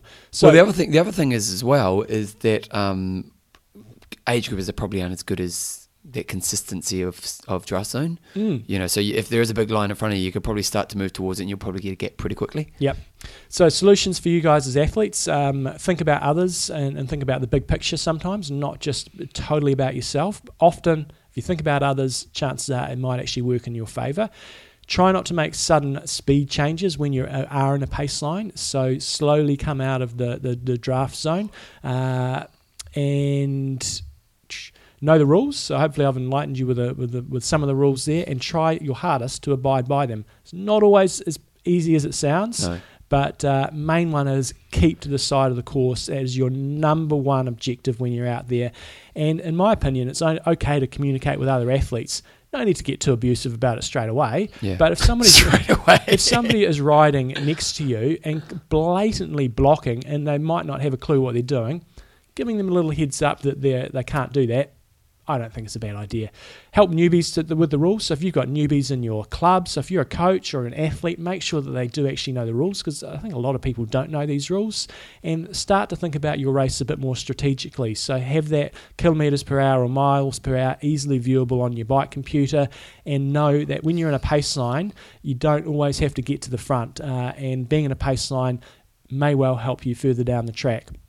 For training, you need to start to factor in different scenarios into your training and ensure you've got versatility to actually change your power output. In the past, a lot of us have just gone out there and gone, right, I'm riding, my Ironman effort is 175 watts, so I'm going to go and do all my training at 175 watts.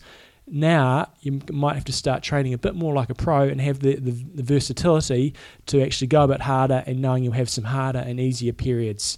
And finally, give some feedback to organisers. Like if you did Ironman Texas last weekend and you haven't sent in some feedback around situations you saw, you should do, because if enough people do it, they will start listening. Yeah, and just lastly on this, go into the intention of the race that you're not going to cheat. You know, it's interesting. There's a great book called Predictably Irrational. I think Dean Ariely wrote it a few years ago. And they're talking about ethics in different professions.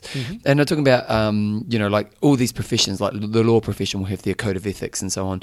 And they don't really work. You know, there's a lot of people who don't really necessarily, not just picking on lawyers, but just most of these ethics, it's kind of just a pass note that doesn't really happen. But if you get people to read the ethics every day before they start work, it has a massive influence on the way they behave in their career. So it's actually a really powerful tool. And so it's just that kind of thing of before the race, remind yourself, I want to race this race of integrity. And I want to, as best I can, be able to race really smart. And just having that in your mindset, because it's that whole thing of, you know, a few weeks ago, I think I talked about How to Win, which is a great book. And he talked about, you know, it's really about developing character, and that's what the sport is about. And so, you know, like the frustrating thing about Texas last week was the situation was created where it's kind of impossible not to be caught up in that, even if you had good intentions. But to go into the race and go, you know what, I'm a honest racer. It's like when I was a kid, I used to cheat all the time in games, you know, like any game Monopoly, I always had money in my pocket that I'd stolen out beforehand. And as the more I've grown as a person, like I'd never cheat in a game nowadays, because it's like, that's not the point of the game. You know, the point of the game is to do the best you can in the situation you're in. And so just, you know, John's tips there are really good. And lastly, just on top of that, have the intention of, I'm going to be a fair racer who's good for the sport. And, you know, so I can honestly get to the finish line and go, you know what, I raced with integrity and did my best. Hopefully race organisers will start to stump up here. And as Bevan said, you know, when you get your race pack, have a one-page flyer in there or something on drafting or some YouTube clips or something. But I think race organisers need to start taking this pretty seriously. Okay, John, we're going to talk about Wanger of the Week. Wanger of the Week, you've pulled him up. Who are you going to talk about? The longest activity over the weekend, over the last week. Melissa Uri, 10 hours and 2 minutes and 18. Second, Hassan Itani from, I think that's probably Tri Dubai, 9 hours, 12 minutes. And Matt Robinson, 8 hours, 58:31. Matt Robinson, if that was an Ironman, well done. If that was a sub 9 hour performance somewhere, I'm just pulling that up now. Melissa's my flatmate. Melissa, she came and stayed at my house. She did, yeah. My flatmate, yeah. Oh, I'm not very good at finding my way around Strava. Anyway, Matt, if that was an Ironman, well done. Yeah, well done, Matt. We're going to say it is. You smashed it, mate. Yeah. You smashed it, bro. Okay, John, questions and answers. Good old, I say Shea Caller. A question around walk-run method for marathon running. On one of the episodes, John mentioned he ran a marathon in 2:38. I always pull that off when I talk about walk-run to people, because people don't believe it. Yeah. And I go, I got to make John. He did a 2:38 marathon. Really? Oh my god! While incorporating the walk-run method, what kind of shape was he in during this period? Do you think he was able to run faster if he ran consistently? That's a good question. I'll go over this fairly quickly, because I think we may have done this in the past, but it was way back in 2010. It was quite a while ago. So we've got some good value out of that run that I did. Yeah. Back then, I did not have GPS watch to actually help me through the run, so it was more I was basically had a formula pace. there. I was running 3Ks, and I'm pretty sure I was walking 45 seconds. 3K on, 45 seconds off. Might have been just a touch less than 45 seconds. So I ran 2:38:30, which meant I had an average pace of 3 minutes 45 per K. And so I was aiming to be running just under 3 minutes 40 per K, and then I was doing my walk, and so that was giving me like a 15-second sort of breather for the differential between my running and walking. So Per K. when I was starting my walk, I had sort of 15 seconds up my sleeve, and that worked really, really well for me. Could I have run any faster than that if I'd done? Yeah, do you think you could have got like a 2:35? Not on the day, I don't think so. I think I'm capable of running faster than that. But you on that day, that was the best result you would have got either way. It would be very, very close, and it's hard to know definitively, but I would say it was, Do you think it would have been harder if you ran the whole thing?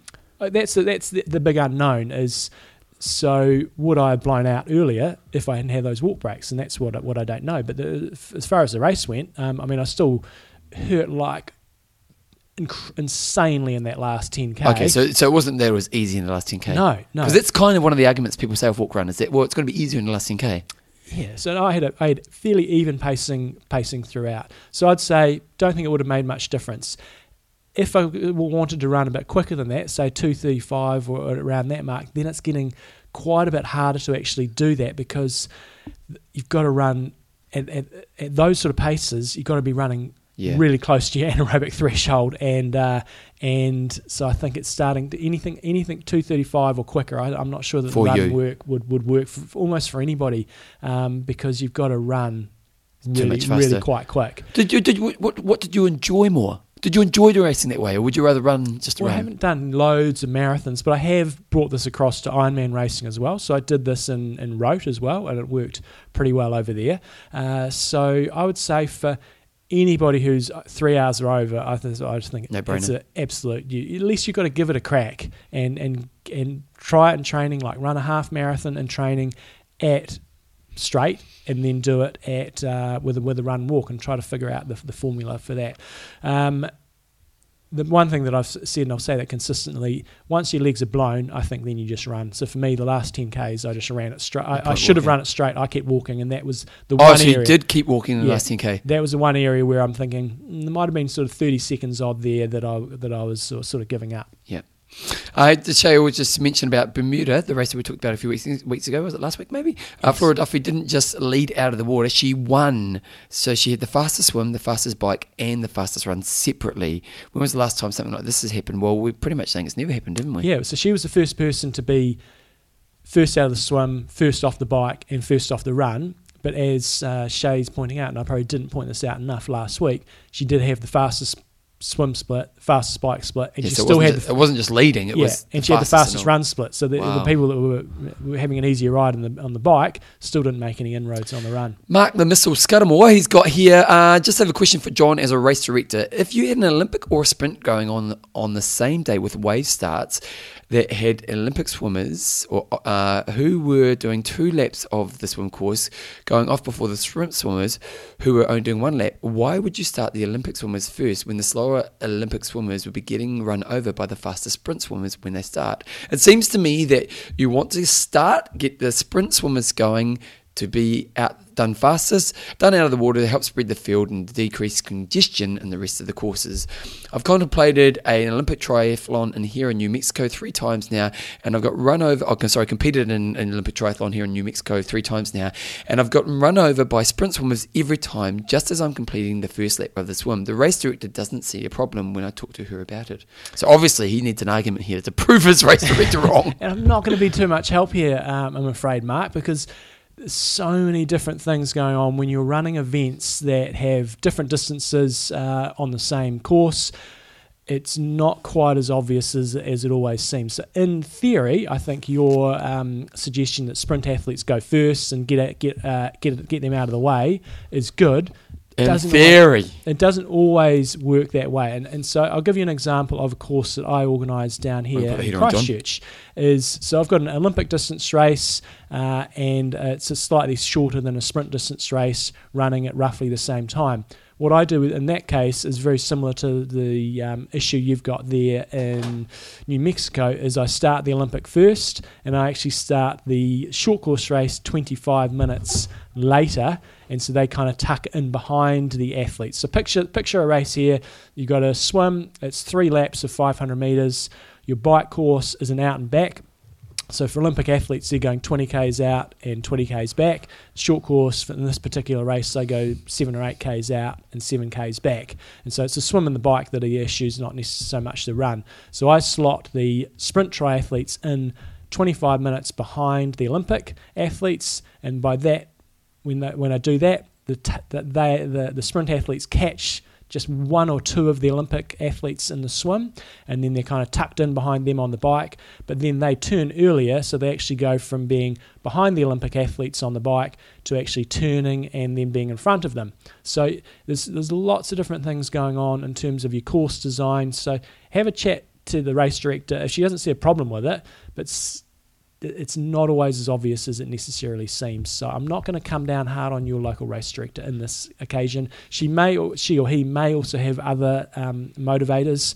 It depends who you want to be first over the line. Is the Olympic distance race the pinnacle event for the day, and you want your first person across the line to be the winner of the Olympic race and to get all the accolades, and is the sprint race kind of a sideshow? That could be an issue.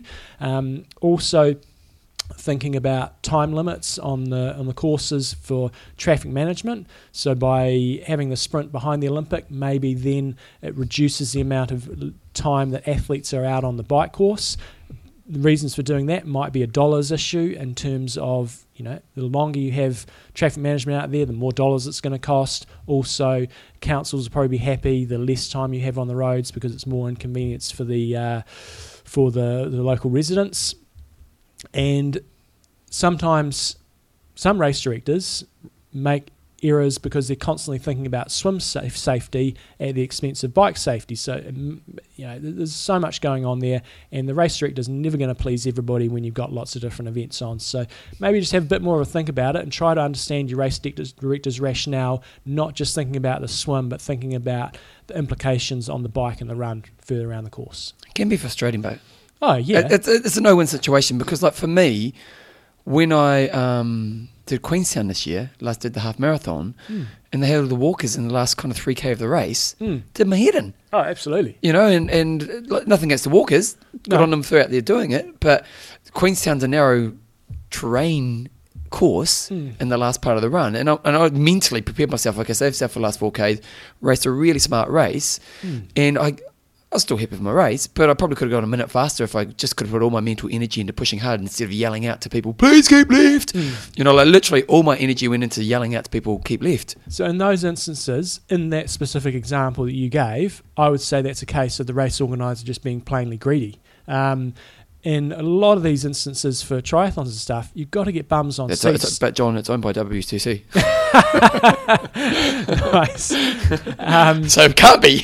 for a lot of triathlons, and again, all the ones that I organise locally, you've got to try to get as many bums on seats, not just to make some money, but to actually make sure that it's a good event, and you're covering all your costs and things like that. There should come a point where if you're really impacting loads of people's performance like you had in Queenstown, then it's just got to go, how many is enough? How many is enough people on the start line? Yeah, interesting stuff. Tim Ford's got an email. He does the Think Fit. I've actually been a guest on that show, and he's also doing a show with Mecca now, and he's just saying Mecca's thinking about coming back as an age grouper, and he basically wants to know, he loves triathlon, and let's be honest, if you ever meet someone who loves triathlon, Mecca is someone who loves the sport, and he's just wondering if he came back as an age grouper, would this piss people off?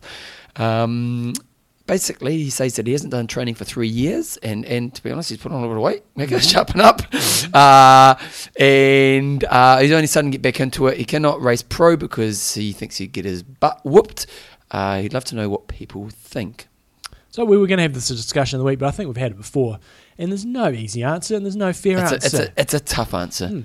But I think that there needs to be an elite category. And some races do this around the world, an elite age grouper, wave category, whatever it might be. And that would be the ideal place for the likes of Macca to go and race, or somebody. So what would be the definition of an elite category?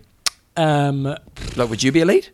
Well, yeah, it would appeal to me to actually go and do that and go head to head with different ages and go and actually have a qualifying criteria. Yeah, I don't know. I haven't thought through how you would actually classify to get into that. But that would be one solution where you have an elite category and you can go and do Ironman races. Maybe there's no qualifying slots there for Kona. So if Macca wanted to go and race Kona, then that really is going to piss people off. Yeah, but and I understand. Yeah, I know what you're going to say. Yeah, but what? Yeah, but. Yeah, that's going to piss off a lot of people. And it's so hard to qualify for Kona now. If you do get pros coming and doing it, it's... But Mac's not a pro anymore. Yeah, no, I know. I know, but the thing is, he's just a high pedigree, and he'll say, well, shit, I haven't done anything for 3 years, and I do need to lose a bit of weight, and all the rest of it. You're really going about his weight. I haven't noticed his weight going on at all. No, he's giving me shit. How would Macca play the game? How would Macca... He's put on weight. But the thing that I'm saying is that he hasn't been an athlete for 3 years. Mm-hmm. He's trying to put together a bloody triathlon organisation. He hasn't got a huge amount of time to train. Now, the guy's got amazing pedigree. Mm-hmm.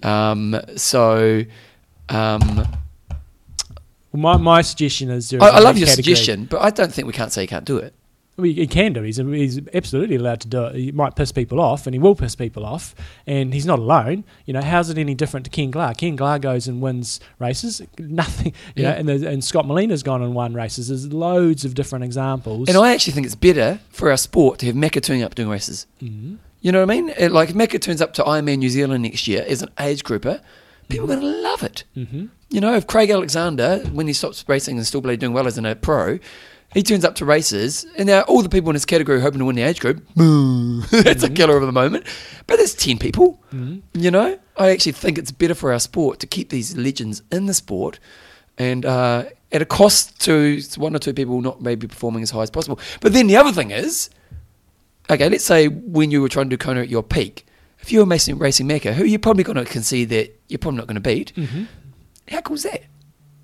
It is cool, but if Kona's the ultimate... Oh, my God, he's getting phone calls. But he has got it on silent. Oh, mate, I'm not like you. Yeah.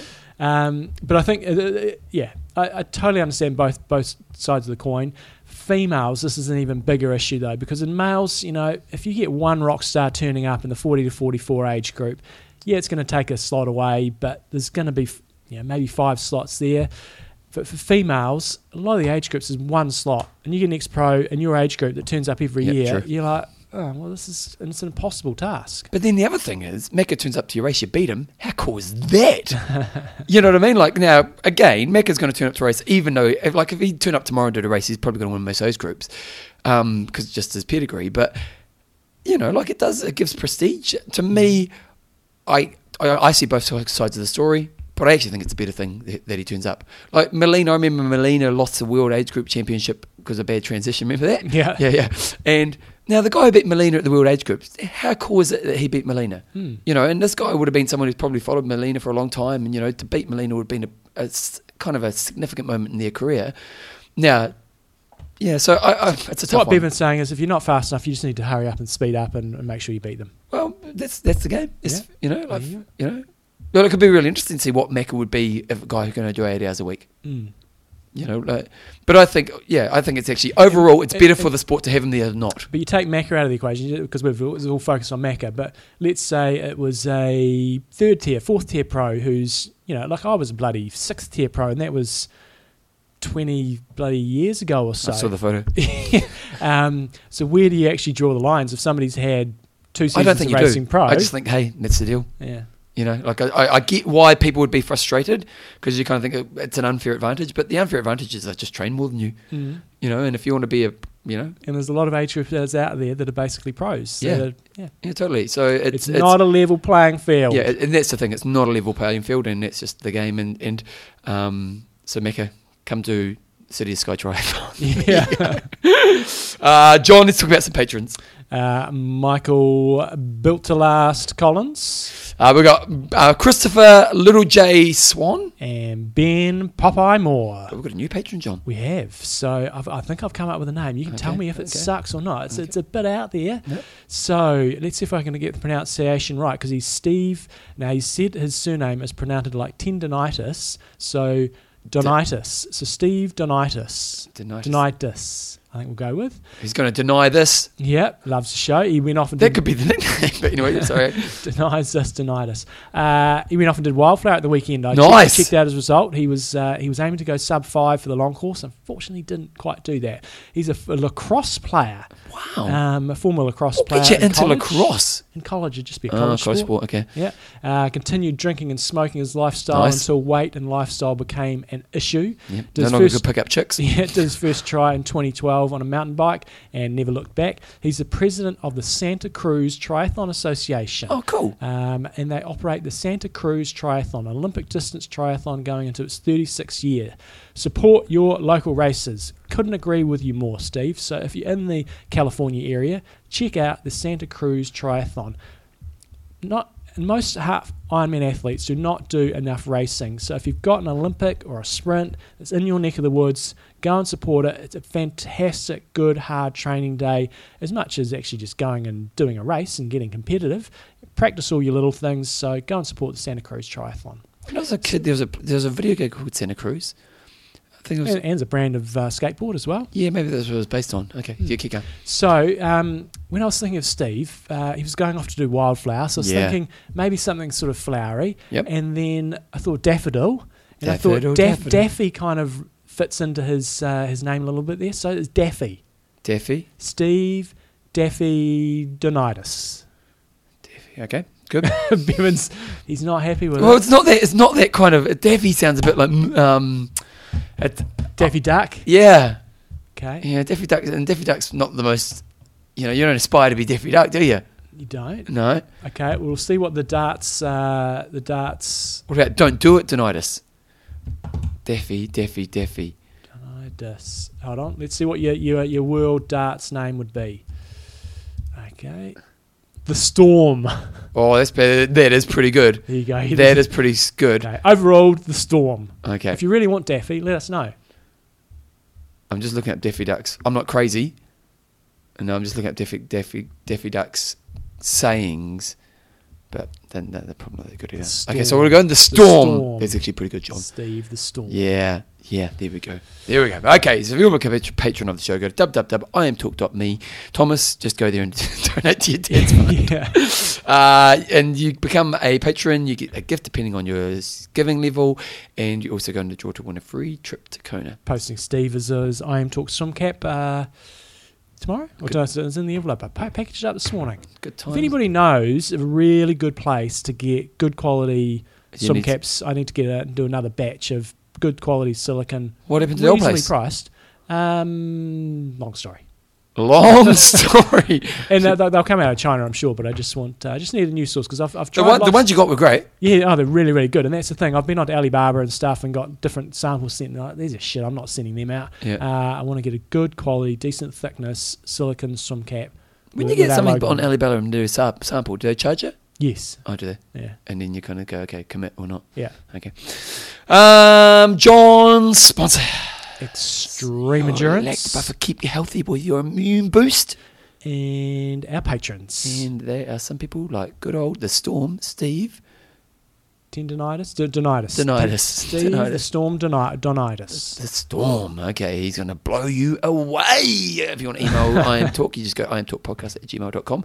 John, your gossip. I'm just getting back into a bit of training, quite enjoying it. Pumped out 105 Ks on the bike on Sunday morning. Creepers. So How'd that go? Good. It was good. I was all out there by my solo stuff. It was pretty dark in the mornings, bloody hell. Yeah. When's the shortest day? Can't be far away. I was thinking that myself, but it's not till mid-late June. Also, Giro d'Italia has started. Oh, you actually watched some of it? Yeah. If you want to see some good bike racing, watch the Giro coming up. Why is that the best one? Well, People say it's the best tour. Because it's not quite as predictable as the Tour de France, and you have a bit more, there's just a bit more going on. Tour de France typically is motoring along. Team Sky, or some teams just motor along, and you get to the final climb, and it's all down off the final climb. There's often a lot more action before that final climb in the Giro. Why? And there's What do they do to make more action? the strength of the field is extremely strong, but it's not quite. It's not like Tour de France. You haven't got every single best guy in the world, Okay. so you've got less good guys, and the teams probably just a tickle, not quite as strong. So that all creates just a bit more volatility, and the hills are quite often steeper than Tour de France, and quite often a bit more severe. They do some crazy things sometimes, going up dirt roads and stuff like that. So Yep. it's going to be good times, and we've got a Kiwi who's got a reasonable chance of being fairly well up there this year. So I'm looking forward to watching. Who's that. that boy? Bauer. Not Jack Bauer. Bloody hell. George Bennett. Okay. And we've got several other Kiwis in there as well. Good times. Is that about the extent of your life right now? It will be once it really starts to kick off. They started off in Israel. First 3 stages were in Israel, and they're back to Italy tomorrow. Did you watch the Commonwealth Games road race?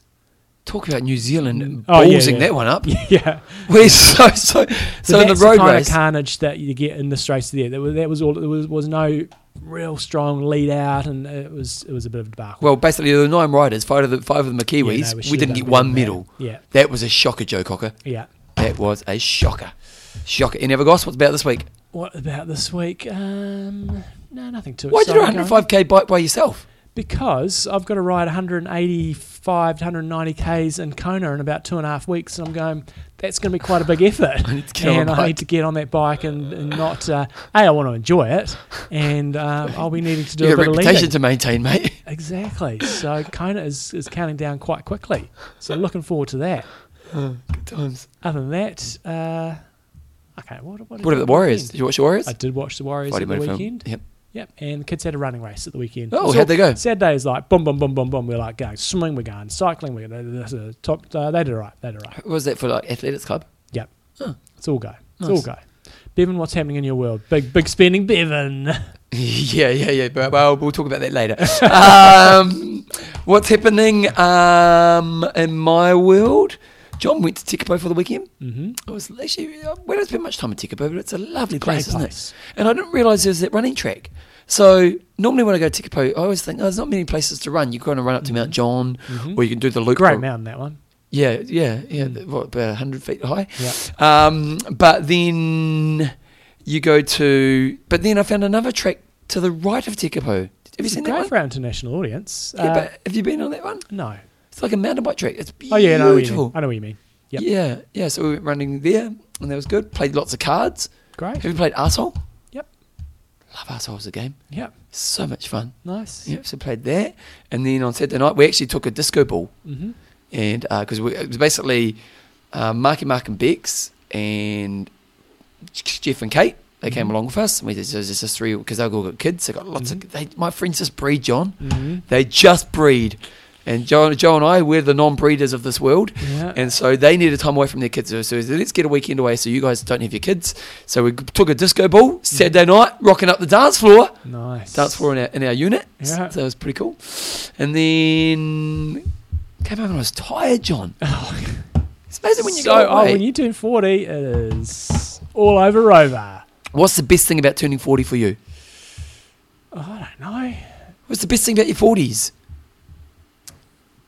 Well, let's not go there. Okay, back it up. Let's not go there at all. His son could be listening. Yeah. And then there's about the extent of it. And then I'm home for about 6 weeks, John, which is quite nice. Good times. Which doesn't happen often in my life, so I'm actually quite excited about being home. So that's pretty much the show, John. Any other goss? I'm Russ. I mean, don't. Train hard. Train smart. Kia Kia kaha.